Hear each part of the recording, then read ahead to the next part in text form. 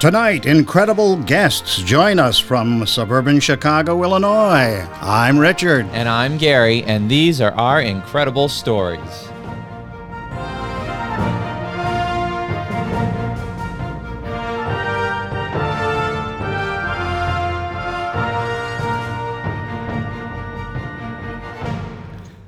Joining us tonight, Derek and Nina Brash. These amazing folks had a dream on their journey through life, and they were able to realize their dream, but they encountered a lot of obstacles, both small and large, yet they persevered, and today the world is a better place because of what they have accomplished. Welcome, Derek and Nina. And Derek, we're going to start with you. Maybe you could give us a little bit about you folks, your background, and your dream. Sure. My name is Derek Brash, 44 years old. I have a company called Chibi's Film Productions, and I went to film school Columbia College in Chicago. I've always had a love for film growing up, which I have to say that my parents were the ones that kind of got me into it. Growing up as a kid, we had cable TV and HBO Cinemax, watching tons of movies, all types of genres, horror films, stuff, Schwarzenegger films, Stallone films, anything action, anything comedy, got me loving films as a kid. And growing up, once I got into high school, I took a mass media class, and I knew that I wanted to be involved in film. Wasn't sure if I wanted to act or direct, but I knew I wanted to be involved in it somehow because that's something that started off the whole filmmaking bug. And probably what also started back in 1986, my dad bought our first VHS camcorder from Sears, the store Sears, and that got me taping like our Christmases. My dad showed me how to use the camera, and then we would tape Christmases and events like that. And with my friends, we play around and make little videos. And I knew that was something I loved. I always talked about film and music and stuff like that. And that's kind of what sparked it. And then in 2002, 2003, I started my first feature. After I got done with film school, I started my own stuff independently with the feature film called The Icing. And from there, just been trying to build up on that and working with a great crew and collaborative effort. And they have very supportive parents and in-laws. And my wife, of course, has been very supportive. When I met her, I told her this is another love of mine is filmmaking. And she came on board, and she was very helpful, helping with this project. And, and then eventually got into making doing film festivals, which we love doing. So I love doing it. It doesn't pay the bills. I do have a security job, so I work a security job. So, but filmmaking something we love, especially me. It's something I've been dedicated to for a long time. So Nina, has this become your passion also? Yeah, I work on a lot of his films. I do. I have kind of a background in theater, so I sing and do musical theater. And so it just kind of, when he did his first film after I met him, I was able to pull a lot of actors from my pool of friends and colleagues. And so it was kind of like a match made in heaven a little bit. But yeah, so I help out on all the films, and with the film festivals, we were always submitting our own films to festivals, and we were like, you know what, why don't we try to do our own film festival? So we kind of tossed the idea around a little bit, and then an opportunity came up for us to start our own. So we were like, let's just do it. So we did it. But yeah, it's great. We have a lot of fun doing it together. And the film festival is what comes to mind when I mentioned that you had an incredible dream and that you saw it through all the way to the end, because there were some obstacles that came up during the course of your first film festival that you never, ever could have foreseen or planned for. Yeah. And so maybe you can tell us a little bit about that. Yeah, it was. So we're fairly new doing our own film festival. So we have 5 film festivals, and we had only put on, I think, two or three to this point. 2 or 3 that we had at little venues, but then with the Real Cinema Fest, which you guys had won for Best Documentary, taking Hollywood Storm, which absolutely want to say it's a great documentary. Thank we love you. that. Our judges did too, and like our parents and friends and family. Yeah, everyone just loved it. The hotel I work at, that's where we're gonna have the event last April. Well, then COVID hit in March, and we found out from another friend of ours who was the one that got us into festivals. He said that there's a gentleman you can that does online fest, which will kind of save us from still having it. So we were able to do that, and then we've had the rest of that last year, 2020. We did our remaining festivals online with Cinebee, and that helped us, where people can watch from the comfort of their home. As much as I like being in person, and now this year, Real Cinema Fest is going to be in April, and then we have a new one called Real Doc Fest that's in May. Same thing, that might be done online. It's so weird. A year later, we're still considering we might have to do it online again, just to do the concerns of COVID and how many people, so. Sure. Yeah, but we got a good success. We had a lot of submissions, and a lot of people were still excited about having the fest, and still we're part of it. It was actually a little nerve-wracking at first because we really weren't sure what we were going to do. We tried a couple of different options. We were like, oh, well, maybe we'll do like a Facebook Live and have the films playing while we're on the live, but that came with its own set of obstacles that we just didn't think we were going to be able to overcome. So we had known that there were a few other festivals that just weren't showing the films because they couldn't, and we really wanted to be able to show them because these filmmakers, you guys know, you work so hard on your film and it gets accepted to a film festival, and then the pandemic hits and we can't can't show the film. So we really wanted to find something that would allow us to be able to bring the films to everybody. So we were lucky that our friend and colleague was able to find that company, and that company, Festivee, they were very new at it too. It was a brand new platform, so they were like in a perfect position at that time to be starting online film festivals because of the time that we're in. And so we kind of like learned together. So but it was really easy. They were great to work with, and we would completely recommend them. They kind of saved us on that one. So I hear a little barking in the background. Could you introduce the other guest that's with us this evening? Yeah, let's see. Sure. We won't be able to see her, but we are going to listen to her a little bit, because it sounds like she wants to join in the conversation. I think she does. She made her movie debut the other day. Oh, her name's Lucy. You want to tell us a little bit about what she is? Yeah, her name is Lucy. We rescued her from a shelter in our town called Safe Haven. And they rescue dogs from the shelters in Tennessee, the kill shelters in Tennessee. And so it was her and 3 of her sisters that were brought to that shelter. And so Safe Haven was able to get all 4 of them. And so we adopted her in October. And we didn't really know what she was. We knew she was partially black lab, and we thought she had the personality of a healer. But the shelter actually told us that she was Great Dane, part Great Dane, and we were like, she's so short to be a Great Dane. But we ended up getting a DNA test, and she is 38% Australian cattle dog, so she is healer. And then she's 20% black lab, and she's also 20% American Staffordshire Terrier. Oh. So she's an Amstaff as well. And then she's got like 10 different breeds in her. She's like 5% Weimaraner. And, but yeah, so she's a good girl. She's very, very smart.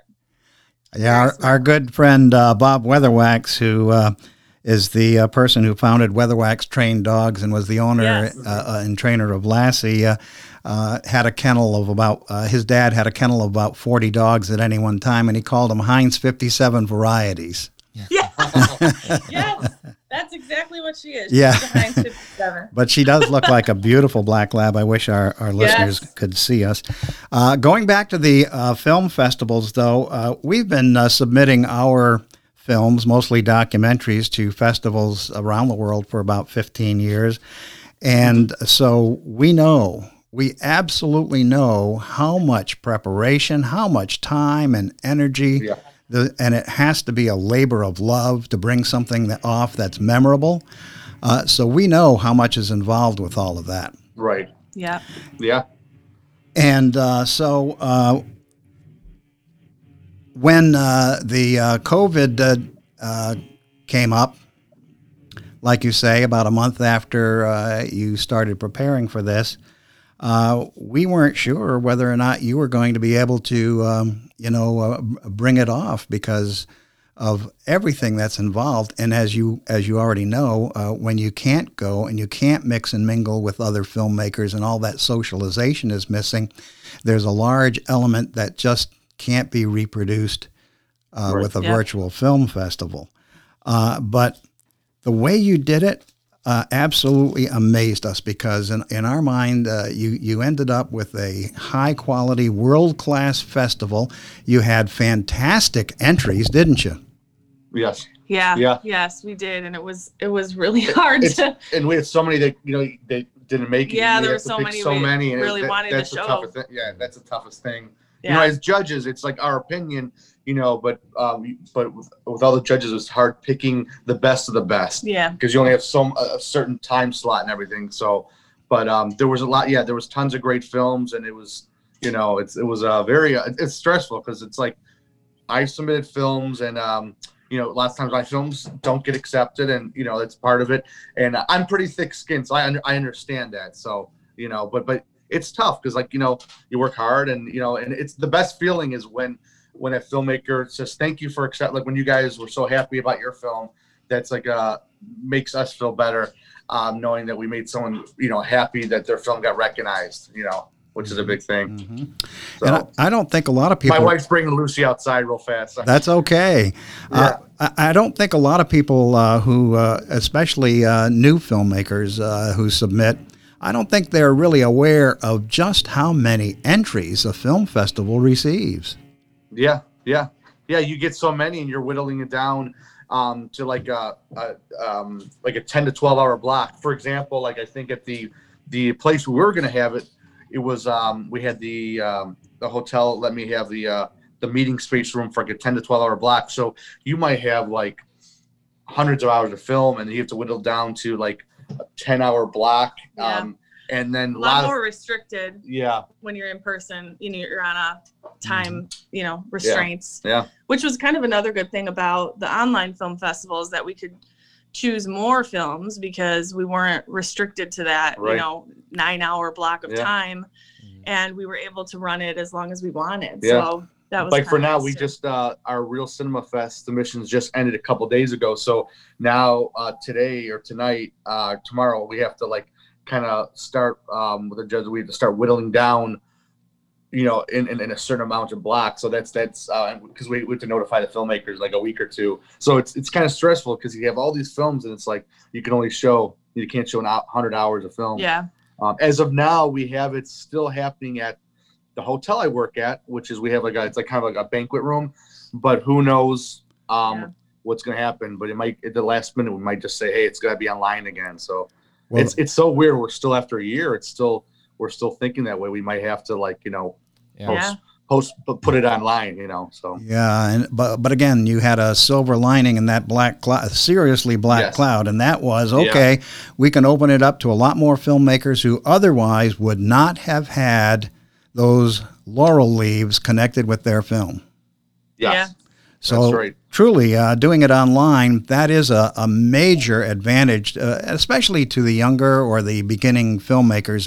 And those are some of the people who were nearest and dearest to our hearts when we'd go around. In fact, we'd do workshops on just how to go about realizing your dream of creating a movie. And we got tired of some of the folks coming in and saying, Well, you're going to need about $100,000. Oh my gosh. I wish you could see the jaws just drop, Yeah. Oh no. Yeah. Yeah. And so Gary and I had a low budget workshop, a no budget workshop that we would present, showing them how to get most of their stuff for free and do Yeah. do a film for pennies and nickels rather than $50,000 or $100,000. And so Right. we pointed out that some of our very earliest documentaries, which made a number of film festivals and actually won awards, we were able to do for less than $500, and that included having about 100 DVDs of them. Wow. That's great. So That's a great conference. to be able to encourage the young folks and the beginners in filmmaking, I think that's one of the important tasks of a film festival. And so you folks are doing that. And like you say, by having some of your festivals online recently, it just opens the venue to so many more people. And that's really encouraging. Thank you. Thank you. That means a lot. We love doing it. Yeah. Now, are you going to have, if you do go live, hopefully, are you going to have workshops, or what else do you have besides the exhibitions when you're able to go live with your film festival? Right now, we've just had just the film festival. Yeah, like we have when we're able to do it in person, like we had one of our film festivals is called Hardcore Horror Fest.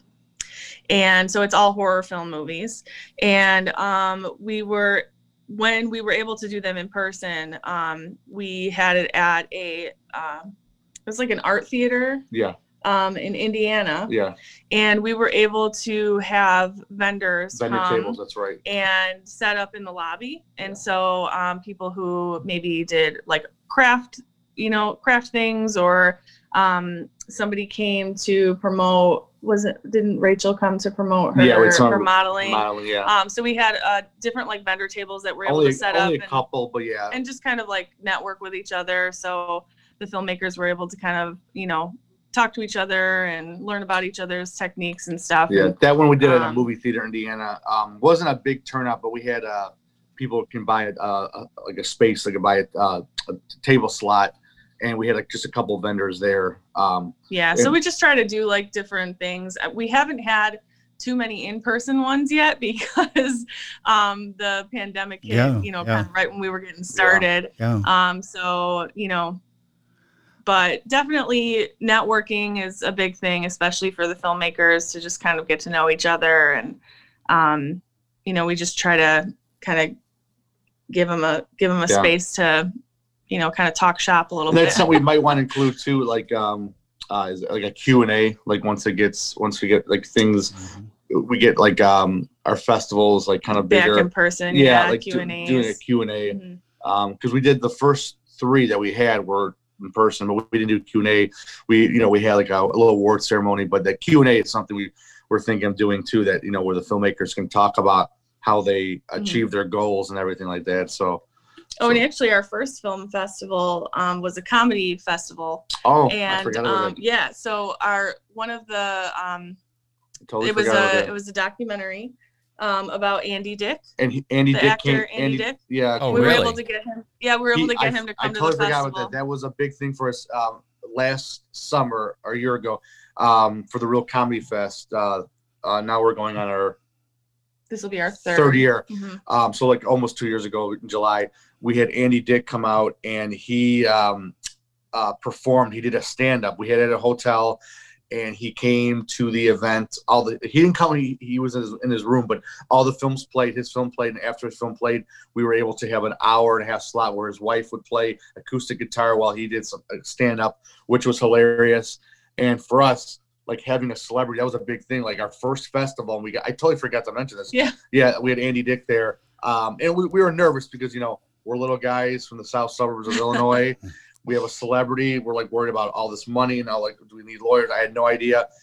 It went really good. And afterwards we went out to eat, and I went to a couple of bars and hung out with him and some of their festival people. And it was a good time. He was really funny. And it was our first event, and it was cool having a celebrity, So there's like good things about both, having them live, in person, the networking aspect, and the different activities that you can kind of incorporate, with the festival. And then, having it online, it's nice for people to be able to watch the films at their own pace, from the comfort of their own home. And we can show more films. When it's online, we can show a little bit more films. There's like a set fee, and then like for after so many films, it's like an additional. I can't remember how much. Yeah. But we can show a little more films when it's online. But right now, we had to kind of pick it for the event, so for only 10 hours. Yeah. But that's the hard thing right now, is since we don't know if it's going to be live or not, we kind of have to go with the assumption that we are going to go live. So we're picking less films so that we can fit it into that time block. But then we may end up having to do it online. So it's kind of a crapshoot right now. Well, I think in the post-COVID era, it might be such that a combination of both live and online festivals might occur, because you've seen the advantages of both. Each of them have their own separate set of advantages, and so if you do if you alternate, for example, then there's a lot of filmmakers that get accommodated. And people get to watch a lot of films for the price of admission. And then when you're doing the live ones, then you have the opportunity to meet and greet and bring in celebrities and what have you. So my hope is, of course, that the online ones don't totally disappear, that it's just a temporary phenomenon, but that perhaps we could have, a mixture of the two going forward.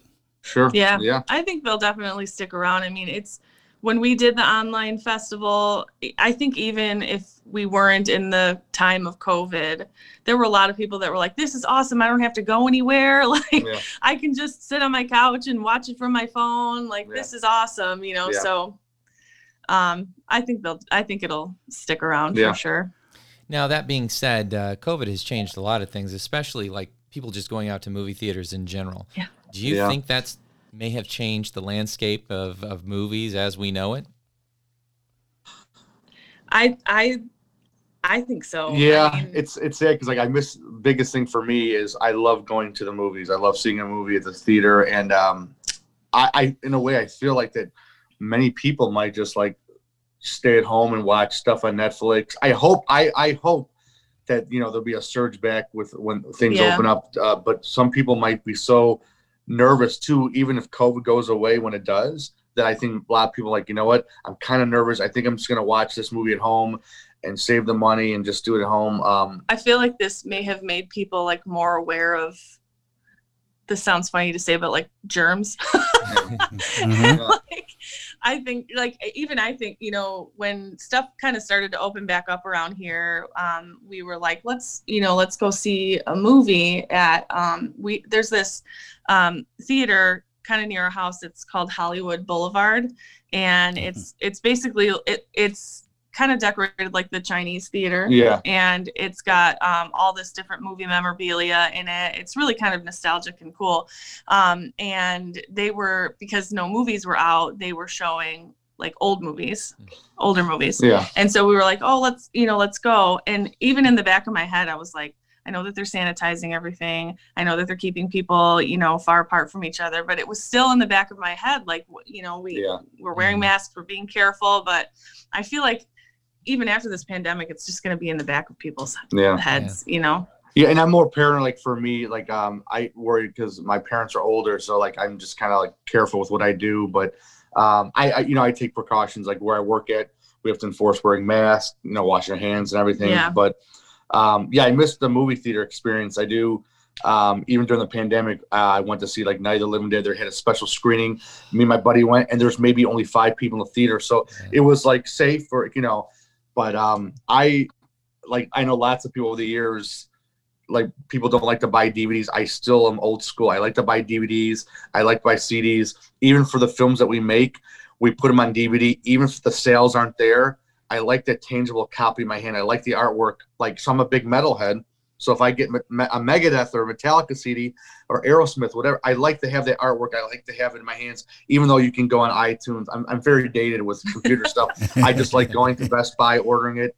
I know it's kind of like a dying thing, but it makes you sad. I still like to go to Walmart and buy my $5 DVD. Hey, please. The $5 bin. Yeah, Police Academy 3's in the DVD bin. I want to buy and add to my collection. I love that for me. I talk to many people that I said, hey, I'll give them a copy of my movie on DVD. A friend of mine goes, I don't have a DVD player. I'm like, oh, you don't? I'm like, okay, I'll try to send you a file. But it's a weird thing because I'm still dated in that aspect, so. Well, you're not alone. I still have VHSs and 16 millimeter films. So, I mean, you're still ahead of me. Yeah. I have VHS too. I like VHS too as well. Yeah, that's funny. Yeah. But no, I agree with you. I think there's those of us who really enjoy having that actual copy in our hands, and you can appreciate it a little bit more. And like vinyl has made a comeback, because there's just something about the sound of vinyl when you're listening to classic records that you just can't replace. Some movies I just prefer to watch on VHS for whatever reason. Yeah. Maybe it's just nostalgia, but I get that. Oh, sure. Yeah. I love it. Definitely. You sound like a clone. I hope it doesn't hurt movie theaters to the point where they all close down. It's really that would be sad. Makes me sad. Yeah. There's nothing like going to the movies, sitting in your chair, eating the popcorn, having your big Coca-Cola, and just watching the movie. There's just nothing like it. And we've been utilizing a lot of local businesses. We've been ordering more food than usual. Like we'll order from like the pizza joint, and down the street we try to hit up all the different local businesses to keep to help the business. And we through Uber Eats or whatever, and tipping them really good. We try to support a lot of these businesses because lots of them are some are closing down. It's sad hearing that they just can't stay afloat. And it's we try our best to sure, but yeah. Now here's an idea floating out there. There has been an uptick in some drive-in movie theaters. Do you think it's possible that because of Corona we might actually see a resurgence of drive-in theaters?